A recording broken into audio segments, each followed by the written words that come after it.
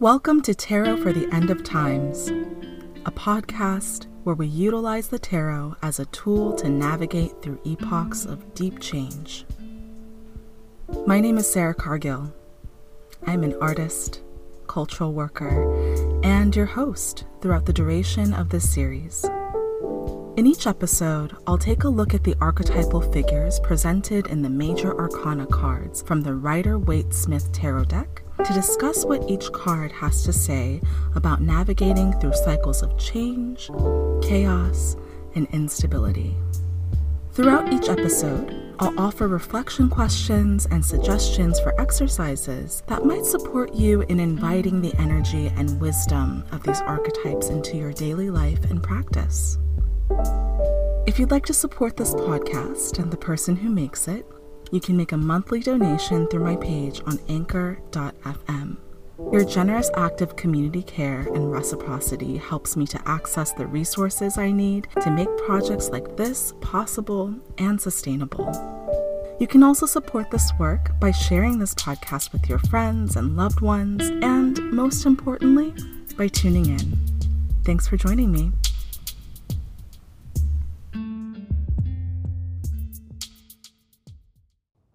Hi, welcome back.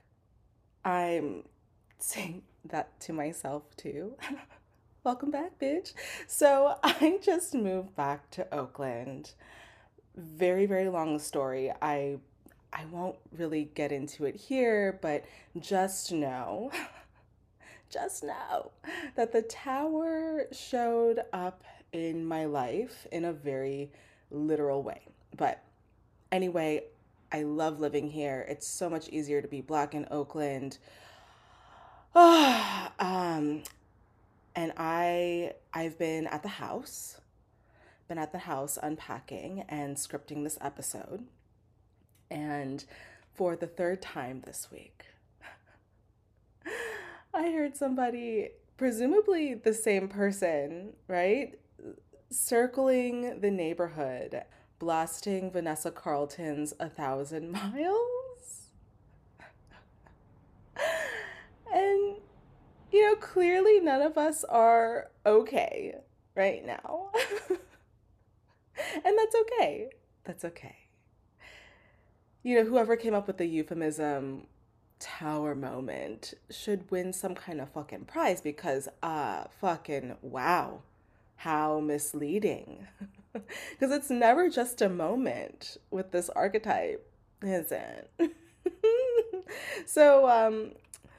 Okay, so let's begin today's episode by shifting our language a bit. Yes, it's tower season, y'all, and demolition unfolds in phases.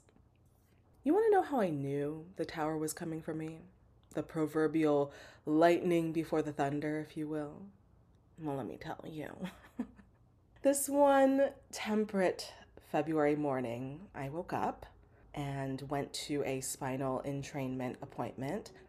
Don't fucking at me. I know how it sounds. Give me a break. She is a California girl. Okay. But anyway, on my way to my appointment, I received an email. And so I read it on the Lyft ride over, as one does. And then I said to myself, I guess I'm going to have to set a boundary today. So I went to my appointment, was feeling amazing, like aligned. I had a very clear channel that morning. She was vibing, okay, as the kids say. So I stopped at a quiet corner, took out my phone, wrote a polite but, firm email, and made my boundary known. And then I made my way back home to go mind my fucking business. But, the moment I sent it, right? The moment I sent that email, my next immediate thought was, and that's the sound of my intuition. I should go do some protection work. And so I went home, ate some lunch, and decided that I was gonna, go to my local magical supply store that afternoon and pick up some some things.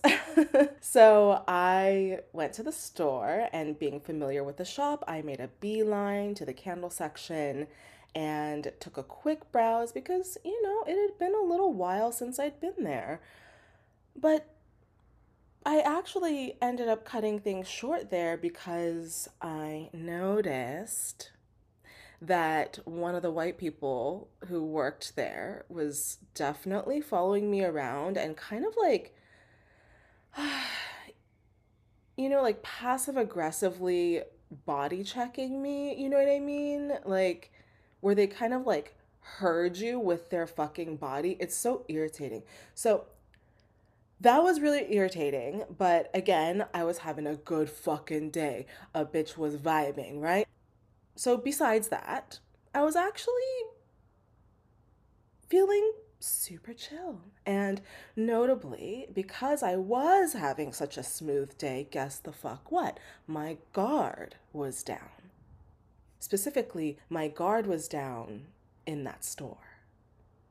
And I just didn't think that I'd have to keep my guard up in a store like that. You know what I mean? It's like the magical pharmacy, right? It's where people go to take care of themselves, right? But I also know that magical supply stores can be kind of a hotspot for icky energy too. And I was starting to feel that shit. So I left. And then I get home and I reached into my pocket for my phone to check the time. And that shit got jacked at the magic store. The sheer irony of being followed around in a store only to have my property stolen, which, by the way, no one in that store claims to have seen, even though I got pickpocketed while getting protection supplies. It's just like, wow, the very device that I used to set that boundary earlier that day, the boundary that I knew would piss off the recipient, that device was stolen. Touche, bitch. Betty. And that, dear listeners, was all it took for the series of devastating events to unfold in the months that followed. I won't say that the person who I put up the boundary with was the cause of my tower season. They just don't have that kind of power over me. But I will say that their shitty juju was the energetic straw that broke the camel's back, and I was annoyed. All this to say, this episode was meant to be published in February, but the universe clearly had other plans. And apparently, hands. The past few months have just been so brutal. Like, y'all, clairsentience or not, okay? I got mollywopped by the universe, and I am just arriving in a space where I am regulated, safe, and like physically safe, but also emotionally safe, and frankly, just well enough to metabolize and now share the shit that has unfolded over the past few months. It was my personal tower season, okay? Which throughout felt very much like trying to clear a collapsing tunnel where the light at the end just keeps moving further and further and further out. I forget when exactly I disclosed this, but it bears repeating. This podcast is a direct product of my lived experiences. As in, As in, I don't get to talk about the archetypes until I've spent some exclusive, quality one-on-one time with them. They simply won't allow it to be any other way. Especially not with a scorpionic archetype like the Tower. Divination is old technology, right? And like most ancient things, the spirit of this technology requires an investment in time. We all gotta pay the toll fee to traverse the bridge between this world and the other. And so the bigger the ask, the heftier the ticket price. And yes, asking a Scorpio to tell us about yourself is in fact a big ask. So, all right. Ruled by Mars and governed by both Aries and, in my opinion, Scorpio, this archetype gets straight to the point, and the point is this: you gotta pay to play. This is what it means to have skin in the game. And while I think it's wise to question dogmatic paradigms that say you have to suffer to grow, that suffering is the only option for a noble spiritual path or whatever, the Tower reminds us, that none of us are actually exempt from suffering. And it's what we choose to do with that suffering that matters. So I've been watching this series on Showtime called The Man Who Fell to Earth, which is the story of an extraterrestrial being who takes on human form, specifically the form of a Black man in America, which adds this backdrop of tension to the entire storyline that's just brilliantly folded in. But anyway, he comes down to Earth to figure out a way to save his own planet. While on Earth, the protagonist finds out that in order to proceed with his mission, he must also learn how to become more human. In episode 6, appropriately titled Changes, he attempts to share his earthly experiences with the spouse he left behind on his home planet. In this extended monologue that bookends the entire episode, he articulates a distinction he observes between human beings and his species of extraterrestrial beings, the Anthians. The episode concludes with the end of the monologue where the protagonist says the following: "The Anthian god is progress, efficiency. That's what we worship. Have we ever stopped to ask, to what end? Humans do. They ask that in every moment, every interaction, every sunrise, because their God is meaning. Dinner together, meaning. A father's touch, meaning. A mother's strength, meaning. At the beginning of this transmission, I asked, how is humanity beneficial to anything? Where does it fit in the universe? I now know. Find meaning in the moment, and the moment can become eternal. Humanity is quantum. Humanity is jazz. And wife, it is beautiful." Y'all better watch that show if you can. Anyway. So along these lines, the Tower is an archetype that uses suffering as raw material for this kind of meaning making. Suffering offers us opportunities to experience and deepen our relationship to our own humanity and to recognize the humanity in others. Now, I'm not saying that all suffering has equal meaning and purpose, because I don't think that that's the case either. Much of the suffering in this world is utterly senseless. And much of the time, knowing the why won't change our relationship to that tragedy, and that's okay. But what also exists parallel to that meaning making is a choice that keeps me tethered to my humanity.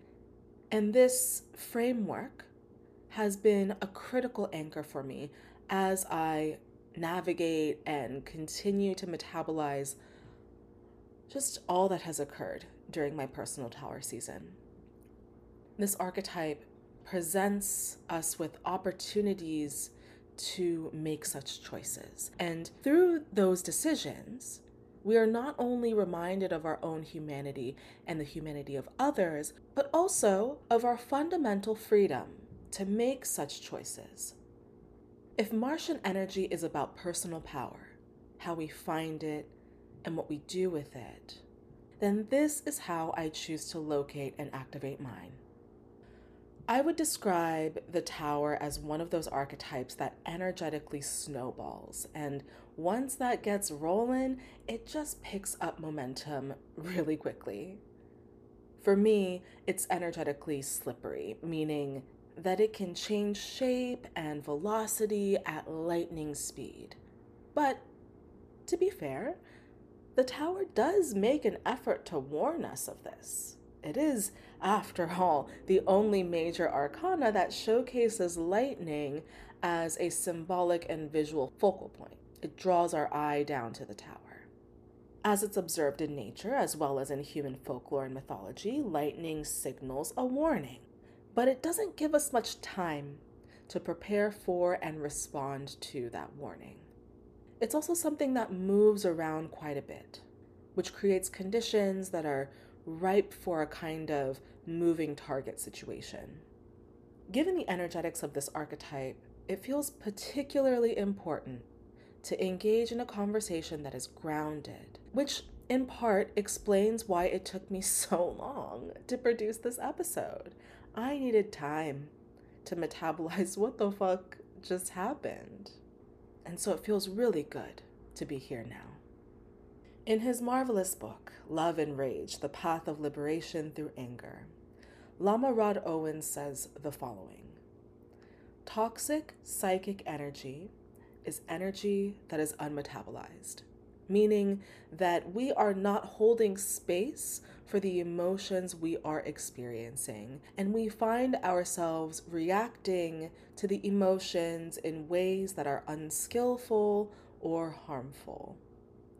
If we don't do our work, we become work for other people. Regulating your somatic, energetic, and emotional bodies during tower season is a full-time job, okay? This archetype demands that we take responsibility for our emotional, psychological, and spiritual discord and our responses to them by doing what's in our power to hold space for our feelings in real time, if you can, so that we can metabolize these experiences, right? This is the essence of shadow work. It's one crucial but often overlooked pathway to participating in community care and safety.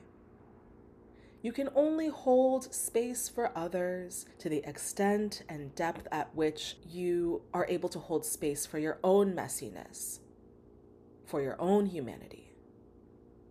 It's not particularly helpful to consistently try to, quote, show up from a place of reactivity and being dysregulated, right? It's unsustainable, and it creates this, martyr complex, which is not fun for anyone to have to deal with. So the tower is quick to knock over any soapbox or pedestal made from the remnants of its rubble.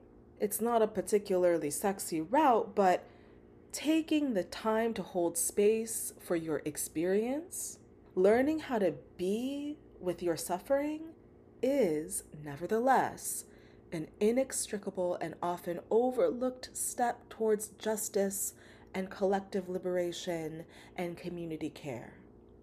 So for this episode, I'm going to make a concerted effort to tone down the magical realism a bit so that we can focus on engaging in a more practical conversation, which I think is sorely needed at this time. In many ways, I think a lot of us are initially drawn to tarot because we have, in one way or another, gone toe to toe with this archetype. For me, the Tower card is, in many ways, the archetypal embodiment, the archetypal essence of the tarot itself. It's certainly the archetype that inspired this podcast. And so, in doing my research for this episode, I was a bit surprised and, a little taken aback to learn that the Tower has historically been omitted from various versions of the tarot, which is kind of telling. It points to the subtle and insidious ways in which we can fall into the trap of using this tool to disengage from real life shit, from real life suffering. The Tower demands our engagement, and the imagery on the card is jarring because it's meant to snap us out of our complacency. When left unchallenged, conflict avoidance and spiritual bypassing will settle into your practice. This archetype reminds us that we cannot use tarot as a tool to run away from the suffering of the world. This is a tool that we use to turn towards it. My partner works in conflict transformation, and one of the things that they often say is that tension, which often culminates and expresses itself through conflict, is a necessary component to building a bridge between you and whatever or whomever it is that you're in conflict with. Borrowing from that logic, this archetype wants to teach us that tension is what steadies the bridge between your previous chapter and your new chapter. You cannot cross that bridge, that threshold, that tunnel, that portal without generative tension. So my aim for today isn't to tell you how to cross that bridge per se.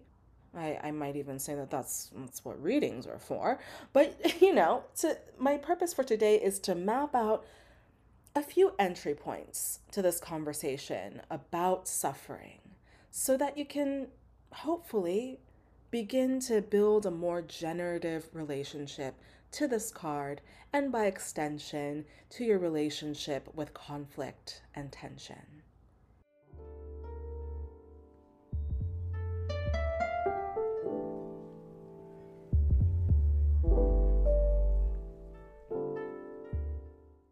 Let's turn our attention towards the numerology of this card. The Tower is the 16th archetype within the Major Arcana series. Perhaps it's because I worked in education for a decade, but when I think about the number 16, I think about that particular developmental phase of adolescence. This archetype, it gives us an opportunity to face what scares us and through that experience, develop and refine our sense of selfhood through the choices that we make in times of crisis. Angela Davis famously once said that radical simply means grasping things at the root. This is the archetype of radical change, and it wants you to accept that you can't undergo radical change without tending to the root rot. The Tower wants to help you rebuild, but not on shaky, muddy, slippery ground. And so it rattles us to our core, not to fuck with us for the sake of fucking with us, but to help us locate our internal pillars, but also our internal fault lines, and to help us shake loose the rotten, mealy fruit that still hang off of our proverbial branches. There is a reason why this archetype shows up after the Death card, after the Temperance card, after the Devil card. This is where your healing gets tested. This is where the foundations of your healing practice get tested. Tower season is a time when the very survival tools that you relied on to get by previously, they start to fall apart. Our survival tools have, they have a shelf life. While they may feel familiar and safe, they're not necessarily the ones that you want to keep using in perpetuity. They may, in fact, be exactly what holds you back. And so the tower pulls the rug out from under us to reveal what those go-to tools are so that we can finally decide which ones need to be retired. One of the guiding principles of emergent strategy, as outlined by Adrienne Maree Brown, is that small is all, and that there is no failure, just data. Big change is the culmination of small, impactful choices that are made with diligence and care. And that is where the tower seeks to turn our attention. Now let's add the digits together. So 1 plus 6, and we're going to reduce that card number to 7. Now 7 is a lucky number. It's a number that carries the frequency of luck and is also a number that corresponds with the Chariot card. You may also recall that the Chariot is the archetype that ushers in forward momentum and helps us root into our personal power to face obstacles with courage. It's helpful for me to, therefore, think about the tower as an archetype whose energetic signature is informed by the Chariot. When navigating the energetics and circumstances brought on by the tower, it's important to remember that the tower isn't just an archetype, but a spirit. Let me explain. This is a concept that has roots in African diasporic spiritualities and its respective cosmologies.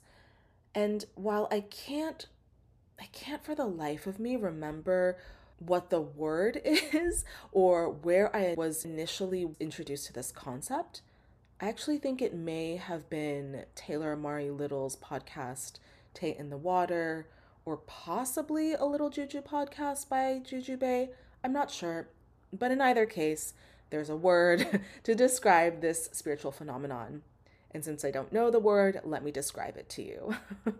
So, when we are, for example, embroiled in a conflict with someone, the energetics of that argument becomes an entity in and of itself.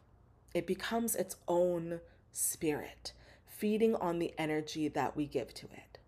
Similarly, invisible systems of power and oppression like white supremacy, like misogynoir, like capitalism, etc., are also spirits. So when you hear folks talk about spiritual warfare, depending on who you're listening to, it's not just some hotepy woo-woo metaphor. It's a way to actually describe the energetic and spiritual mirroring that runs parallel to our experiences on the material plane. The turn of phrase "as above, so below" applies here too, meaning that the interpersonal, political, and moral battles that we engage in on the material plane are reflections of the battles that are being fought on the spiritual plane. Along those lines, we can conceptualize the struggle for collective liberation, for example, as a spirit that we feed through our actions and choices. Similarly, one of the reasons why systems of oppression like the ones I listed earlier are so stubborn to remove is because those spirits have been fed for centuries, and they have been fed well. So with that said, I found it useful to engage with the energetic cocktail that is the tower as I would other spirits. It's an energetic entity that takes on the shape of catastrophic loss to teach us how to trust the process, how to move through that fire with rigor and courage, and how to surrender to the larger machinations of the universe without relinquishing personal and collective agency. The tower to me isn't good or bad. The tower is working. The tower just has a job. So it's through this curing process that we build our capacity to face our own suffering so that we can meet the suffering of others with patience and compassion. Within the context of the tarot, the spirit of change is iterative, meaning that it shows up multiple times, finding embodiment through various archetypes. When the spirit of change confronts us as the tower, it activates our sense of urgency and sacred rage in order to give us the energy and momentum we need to navigate through tempestuous but purposeful destruction. The tower is governed by the planet Mars, which for some would indicate that the ruling zodiac sign for this archetype is our celestial warrior, Aries. So with this archetype, we're more or less dealing with Martian fire that's ignited by Uranian electricity. Well, that certainly makes a lot of sense to me, because we are confronted with classic Martian energetics like urgency and confrontation. However, it's worth noting that Mars is the traditional ruler of Scorpio. And because this archetype is foundationally about transformation that uproots us and uproots systems, larger systems of power, and it also strips us of our armor, I'm inclined to assign Scorpio as the zodiacal mascot of this card. Now, Scorpio is an archetype that finds embodied expressions not just through the scorpion, but can also appear as the eagle and the phoenix. These animals represent different stages or iterations of Scorpio's transformation, and we can see these iterations through the tarot, starting with the Wheel of Fortune, then the Death card, then the Tower, and it appears once more at the end in the World card. With the Tower card, though, it's crucial to remember and to trust that you are being covered by the spirit of the Phoenix, whose medicine is cleansing fire and resurrection. The spirit of change, as it is expressed through the Phoenix, is here to teach us about what exactly it means to trust the process as you learn to calibrate that balance between personal agency and ultimate surrender. And so in that sense, the Tower card is a catalyst for divine balance, bringing equanimity to places where it is sorely, sorely missed. And it does so by any means necessary. I'll note here that Ifa, Lukumi, and Santeria practitioners and other Afrocentric spiritualists call this spirit of chaotic transformative change Oya. Because I'm not super well versed in the patakis or stories of the Orisha, I won't speak on Oya too much, but I do recommend looking into her story to supplement your learning here. Anyway, the important takeaway is that change is a multifaceted spirit with many faces, each of whom demands a different kind of engagement. The Tower is, ultimately, a spirit that brings about balance by drawing our attention to all the areas where we are plagued by imbalance, particularly imbalances of power and accountability. The Tower speaks through the language of suffering, and it therefore implores us to meaningfully engage with our suffering and build our capacity to hold space for the suffering of others so that we can illuminate the areas in our lives and communities where that imbalance festers. To quote the late and incomparable Thich Nhat Hanh, when you understand suffering, you become compassionate, and compassion has the kind of energy that has the power to heal. So let's talk about suffering.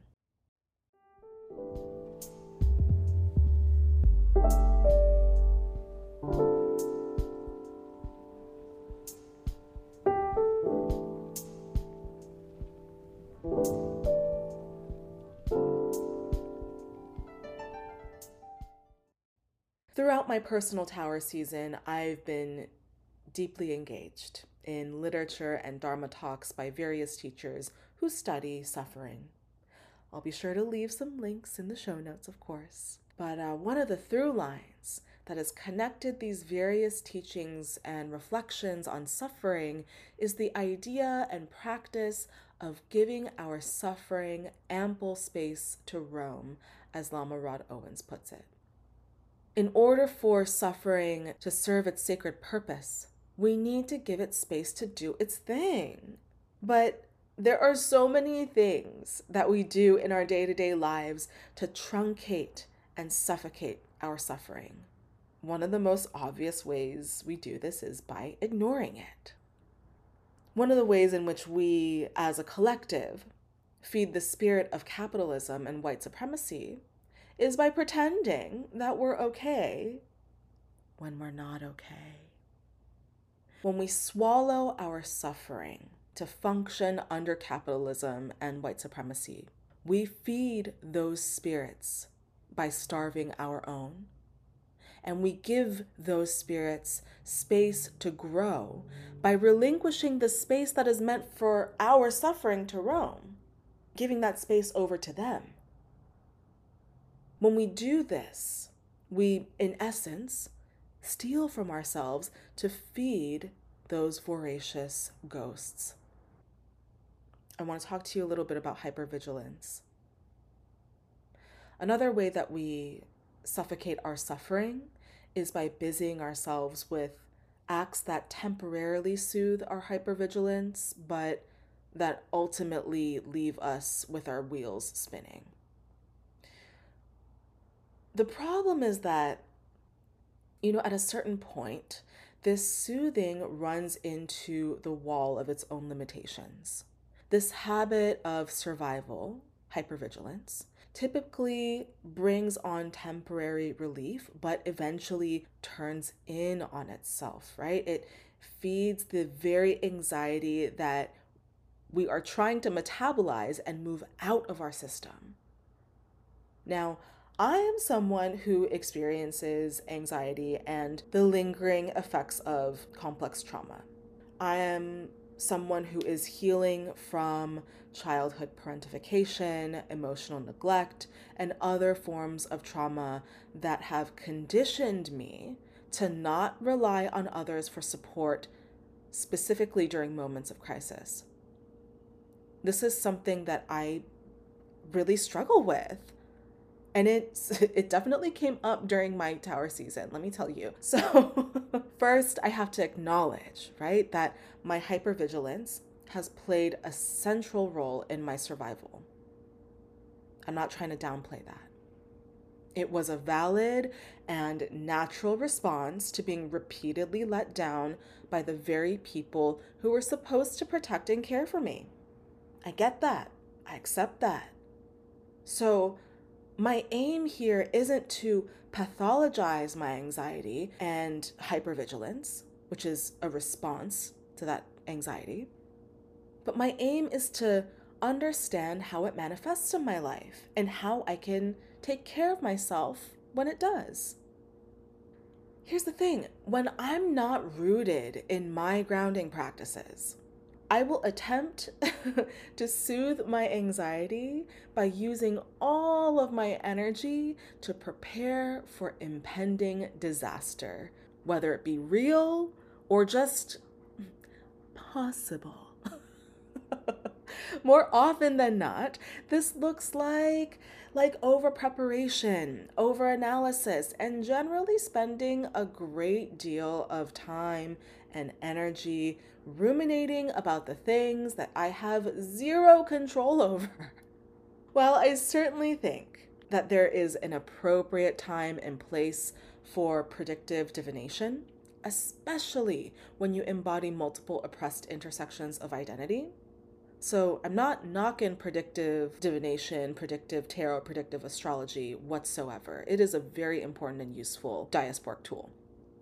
However, when hypervigilance begins to seep into my personal tarot practice, When I lean too heavily into predictive tarot to help me soothe all of my anxiety-driven what ifs, I actually end up clouding my own judgment.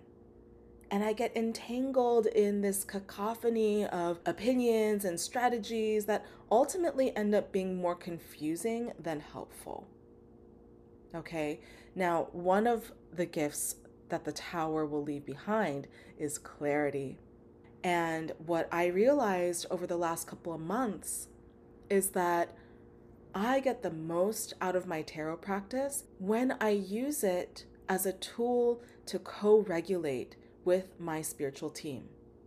I've been calling this element of my practice spiritual co-regulation, and I'm now realizing that it's a foundational building block for my own public practice, my community practice. It's a method and framework that allows for me to shift my inquiry from when will this suffering end to what can I do at this time to be present with and for my suffering. Listen, I don't talk about this a lot, but here I go. My primary clairs are clairaudience, or receiving messages auditorily, and clairsentience, or receiving messages by way of experiencing emotions related to events that haven't occurred yet. My clairvoyance is what results from the convergence of those two clairs, and the bridge that brings them together is tarot. I mention this because this Tower season in particular has relentlessly challenged me to sharpen my discernment between my anxiety and my knowing. And in doing so, I've learned that hypervigilance just ain't hitting like it used to. Meaning, as I continue to bloom into my healing, it doesn't help me in the ways that I felt like it helped me before. While I hold compassion for the part of myself that had no other choice but to rely on hypervigilance and anticipating horrible events to survive, in this season of my life, hypervigilance has not saved me from impending disaster. It just hasn't. And I think that the Tower is here to remind us of that too.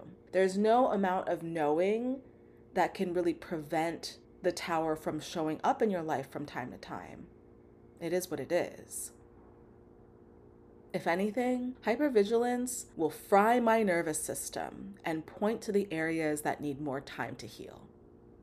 I therefore use tarot to give my terrified inner child some space to metabolize her suffering and to give her a tool to reach out to members on my spirit team who want to support me.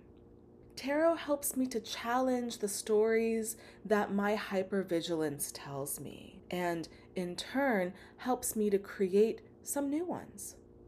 Divination is how I access the community care that I've been denied, activating invisible networks of support that I didn't think were available to me. My practice allows me to speak directly to my inner child and to my inner teenager and say, look, here's the proof. You are looked after.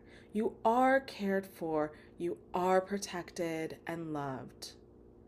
This is the kind of awareness that the Tower has unlocked for me. And relating to the tarot in this way as a tool for spiritual co-regulation has just been really helpful for when hypervigilance has me like over pulling cards and overwhelming myself and just generally exacerbating my anxiety. So there's that. A few months ago, while wading in the thick of my despair, I came across this Dharma talk by Brother Phap Dung, who is one of the resident monks from the monastic community founded by Thich Nhat Hanh called Plum Village.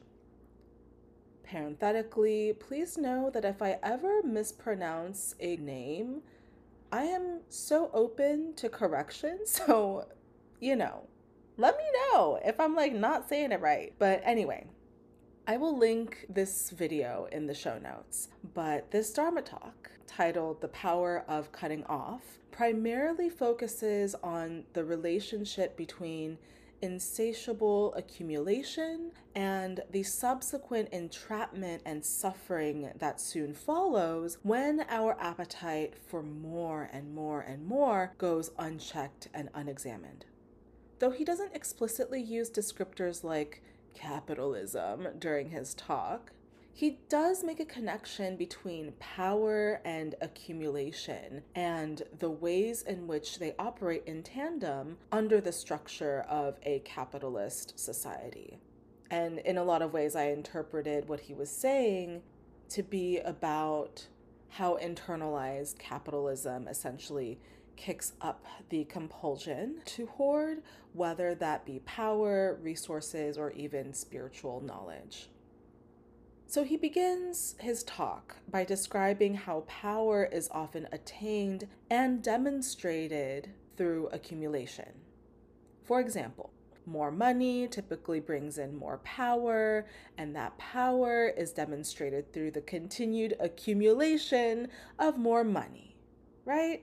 Similarly, and I'm just paraphrasing here, he talks about how people get trapped in the hamster wheel of accumulation within a spiritual context when their appetite for, quote, spiritual enlightenment begins to drive them to consume more and more and more spiritual content, whether that be like literature or Dharma talks or workshops, what have you.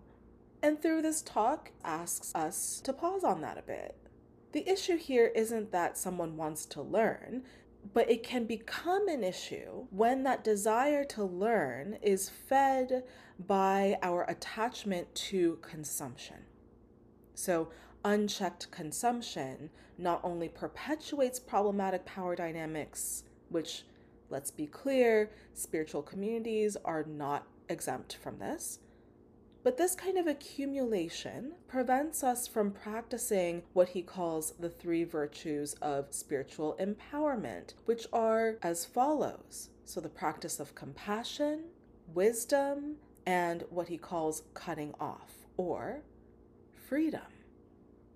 So within the context of one's spiritual practice, personal power or spiritual empowerment isn't rooted in how much we know per se, how much knowledge and tips and tricks we can accumulate, but how willing we are to implement the practice and then release it after receiving that spiritual medicine. So how exactly does release become a pathway towards spiritual empowerment? Well, he talks about how accumulation, including the accumulation of, quote, spiritual knowledge, can ultimately lead to dogmatic thinking, which is in and of itself a trap. So first, we become attached to whatever it is that we're accumulating, right? So that's the first trap. And then we entrap ourselves further by becoming attached to the suffering that triggered this accumulation. We then get attached to the very identity that we create around our suffering and vehemently resist anything or anyone that contradicts or adds complexity to that identity, or the narrative that's created around that identity. So then, in an attempt to protect that identity, we become that much more attached to our own suffering. And if it gets really messy, we then blame others for our reactivity, and then our suffering then spills over onto our unsuspecting loved ones. So I've not only experienced both ends of this, but I've painfully bore witness to the impact that this kind of attachment has, particularly on those whose public personas can't bear the weight of nuance and contradiction. But we're not here to talk about that. This is in essence what spiritual disempowerment can look like. Fear is often one of the root causes of unchecked accumulation and is the fuel that perpetuates power dynamics that make us spiritually unwell. And so when we begin to practice releasing or cutting off, what we are actually doing is prioritizing our freedom, which is, in my humble ass opinion, one of the cornerstones of spiritual wellness. The Tower thus turns our attention towards a different kind of question, which is this: are you willing to face your freedom? Brother Phatdung's Dharma talk pairs really well with Lama Rod Owens' work around rage, so I'll conclude this section with a quote by Lama Rod, and he says this: if you choose freedom, you will lose things.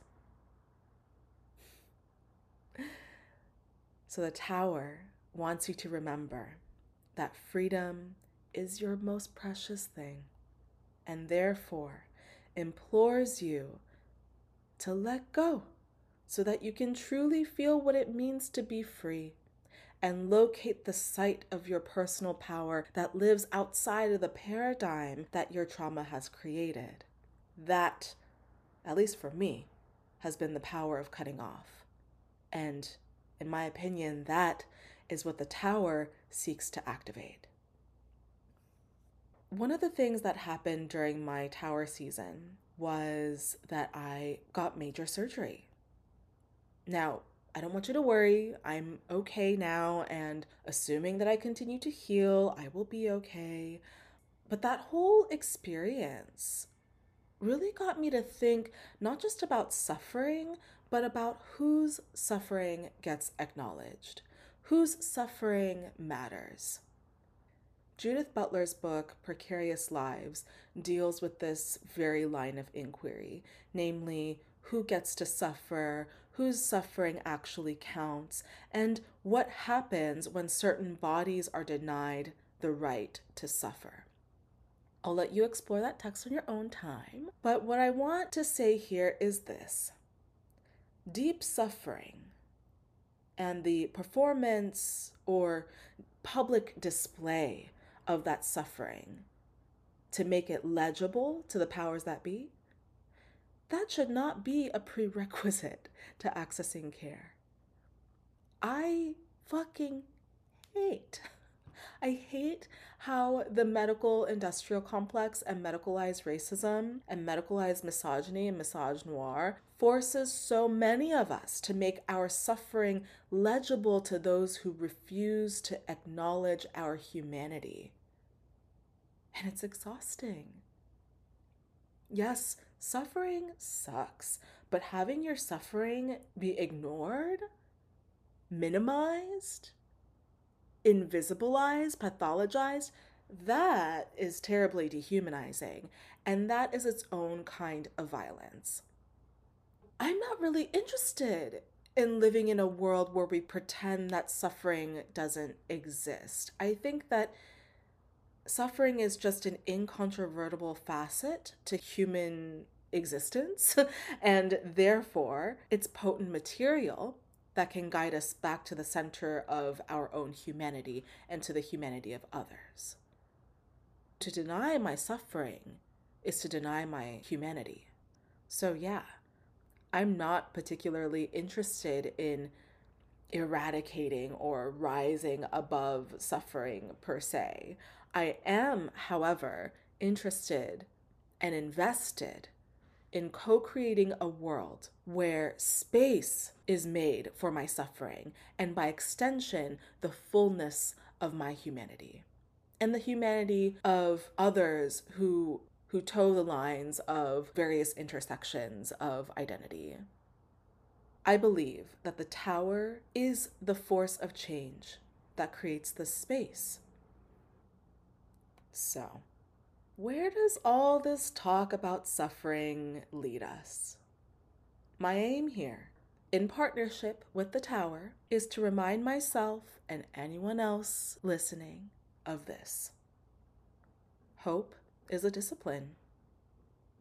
To quote the abolitionist organizer, educator, and curator Mariame Kaba, she says, Hope doesn't preclude feeling sadness or frustration or anger or any other emotion that makes total sense. Hope isn't an emotion, you know? Hope is not optimism. Hope is a discipline. We have to practice it every single day. I would like to add that discipline precedes inspiration. The tower is ultimately undergirded by this ethos and activates that discipline within us, creating the spaciousness we need to dream big in the way that the next archetype, the star, intends for you to.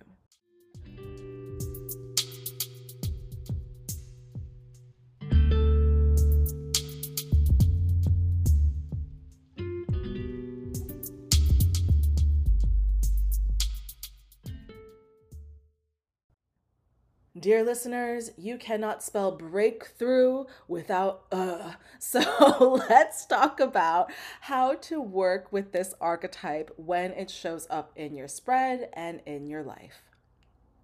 Ultimately, the tower creates space for what's next, the star card, flinging us across the spectrum of experience to activate our agency, condition our hearts, and heal what lives beneath the rage. When the tower appears in the upright position, one can expect upheaval and messy change that often looks like pure destruction when you're in the midst of it. When you're in that place, I want to encourage you to transmute panic into energy that can be put towards preparation. Prepare yourself in mind, in body, and in spirit for the chaos of birth. And when I say preparation, I don't mean do everything in your power to prevent the tower from falling. No, please don't do that. That is how you get hurt.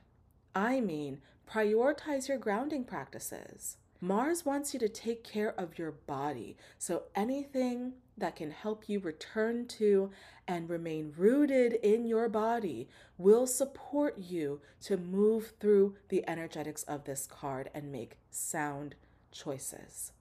While I acknowledge that the image of the two figures leaping out of the collapsing tower can be quite jarring, imagine what would happen if they stayed inside to keep that crumbling structure erect.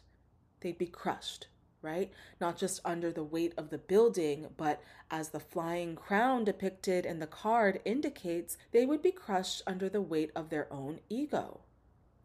And again, gentle reminder here, martyrdom is a kind of inflated egoism. So it's really important to know when to leave, when to let go. Tower season is a wonderful time to get clear about the ways in which you get in your own way.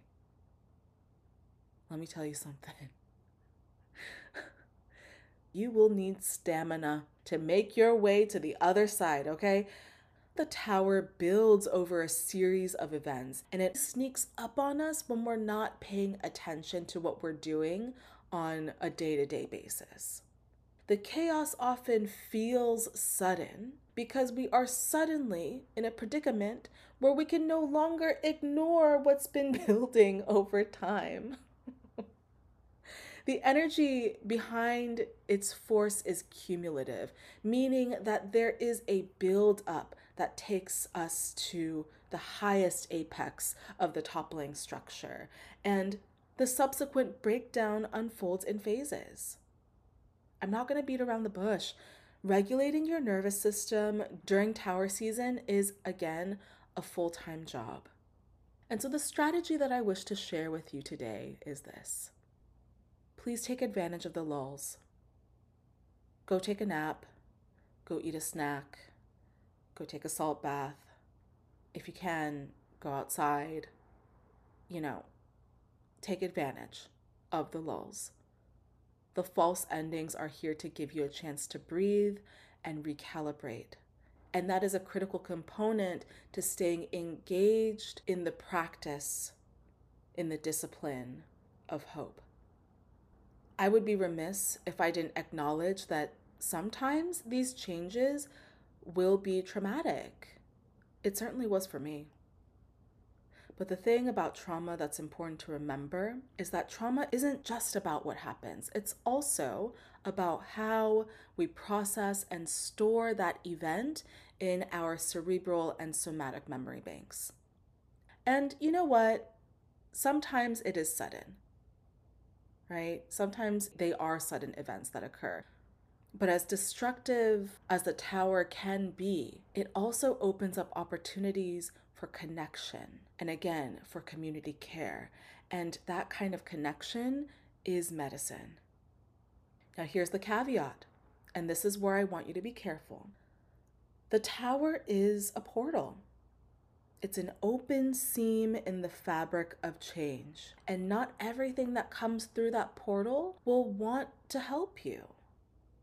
It is essential to stay grounded in your values, in who the fuck you know yourself to be foundationally, in order to cultivate a level of discernment that will protect you from predatory spirits and people as you move through your tower season. One of the reasons why I think the whole Instagram fake tarot reader scams work so well is because those motherfuckers know how to exploit people's vulnerability. So, in addition to letting you know that I will never DM you for a reading, I will never DM you for a reading, I will never, ever DM you for a reading or conduct readings in your DMs, okay? In addition to that, I'd like to share a few red flags with tarot readers that I hope will support you in discerning who will and will likely not help you. Okay, so first, the basics, right? If a reader DMs you from an account that you recognize, and if it's an account that you already follow, click on that motherfucker. Click on their profile and see if it has that little follow back button. If you already follow that account, then that button shouldn't be there, right? That's a duplicate page. Second, if they ask you to send them money and you notice that their PayPal or Venmo or Cash App name does not match the name of the person on that profile, maybe don't send them money. I mean, okay, caveat here, sure. There may be moments when someone's profile name does not match their PayPal or Venmo account because those sites often force people to, use their dead names. That is a whole nother topic, but, just please use your discernment around that. Now, here's some more subtle red flags. Personally, I don't trust readers who don't make sense.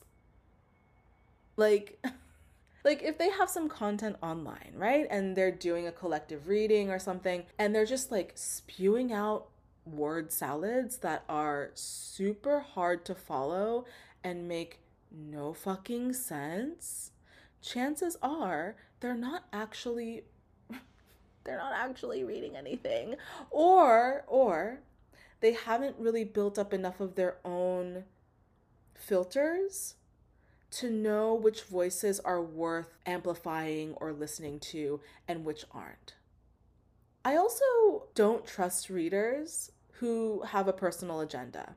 Here's an example. When I was a baby queer, I once went to a neighborhood reader after a breakup to get some emotional and spiritual support. And luckily for me, my homie and roommate at the time came along for moral support, which I definitely needed.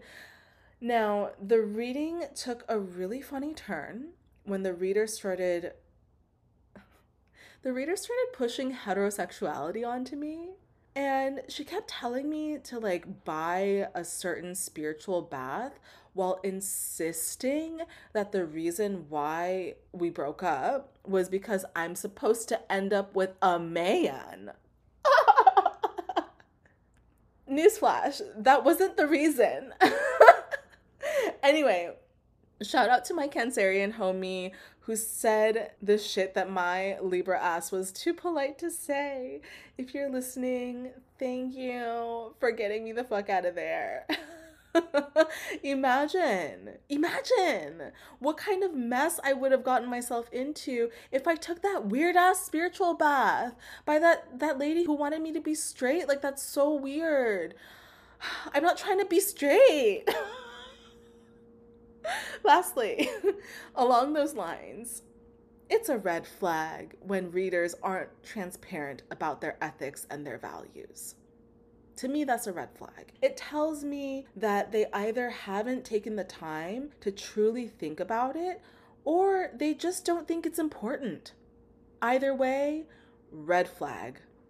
Spirit and energy workers who hide their ethical stance will most likely have other things to hide too. So, get the fuck out of there, babe.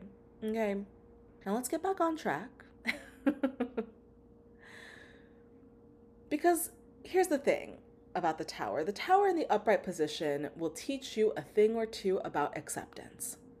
Acceptance is, to be clear, acceptance is not consent. You can accept that something has occurred without consenting to what has occurred.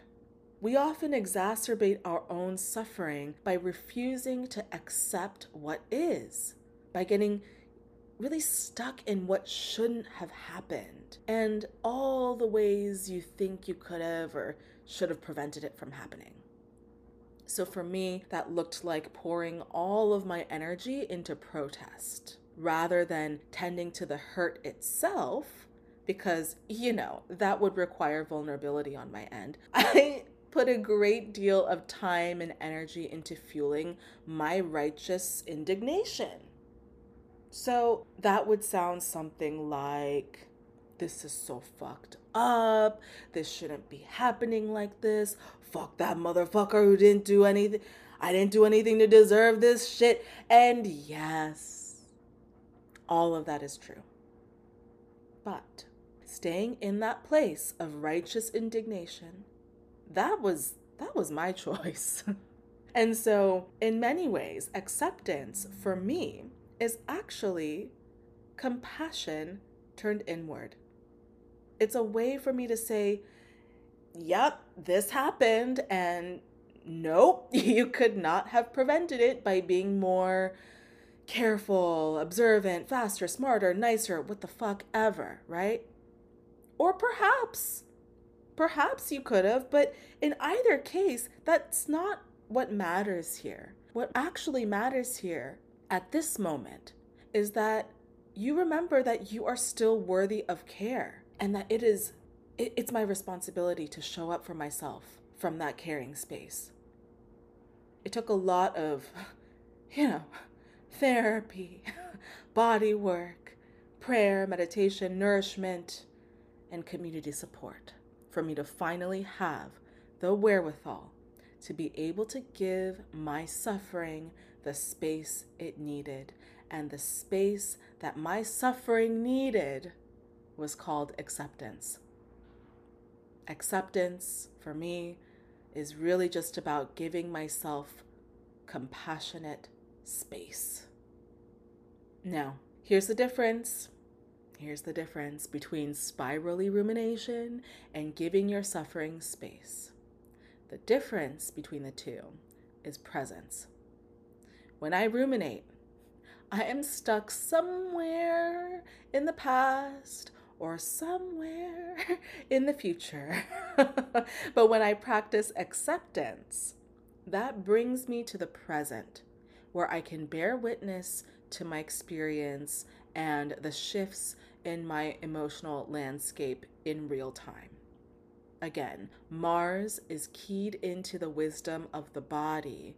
So, as a triple air sign who often lives in my head, it has been really helpful for me to practice acceptance by dedicating some time to actually feeling my feelings, to actually locate where my grief lives in my body, and how rage moves through my limbs and under my skin, and what anxiety does to the quality of my breath, and to welcome those sensations as an active reminder of what needs my attention, what needs some care, some counter movement, and some protection.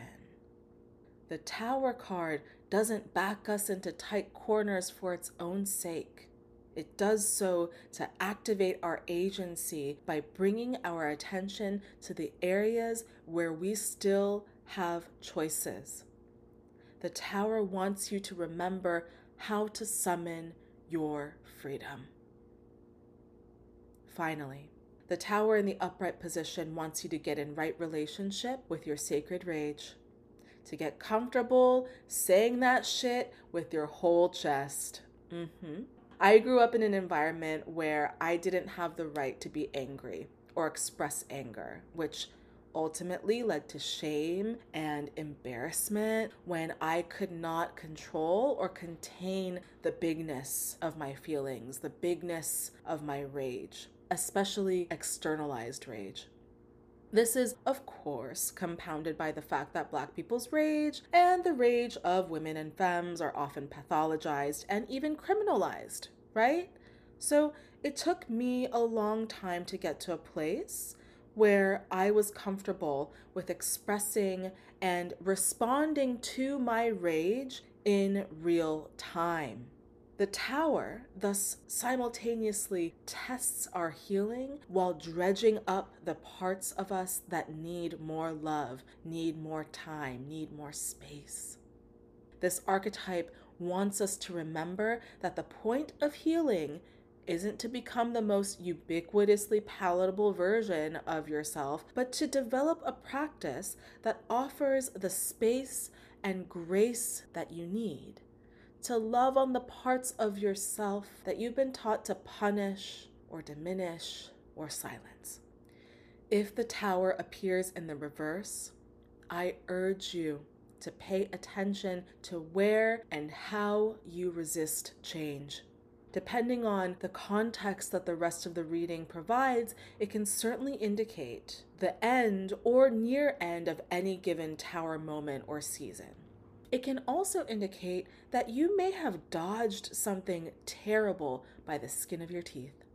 But more often than not, this card in the reverse is, for me, primarily about personal transformation, pointing to the ways in which we get in our own way by delaying the inevitable and attempting to control conditions that are outside of the scope of what we can control. What do you do by habit of survival to delay the inevitable? In what ways might those delays exacerbate undesirable circumstances? How might those delays be hurting you or perhaps other people? What do you need to face in order to make peace with it?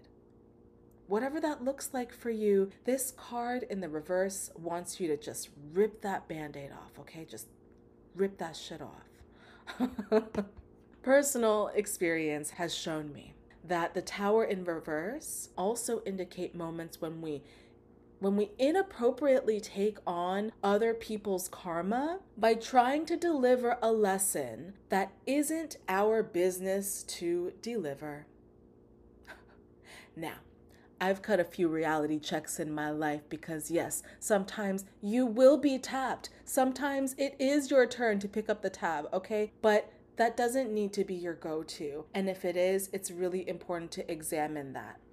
Sometimes we might be trying to teach someone a lesson as a way to bypass our own hurt, as a way to, find that kind of internal reconciliation by teaching someone a lesson. Being the teacher, the role model, whatever, that feels good.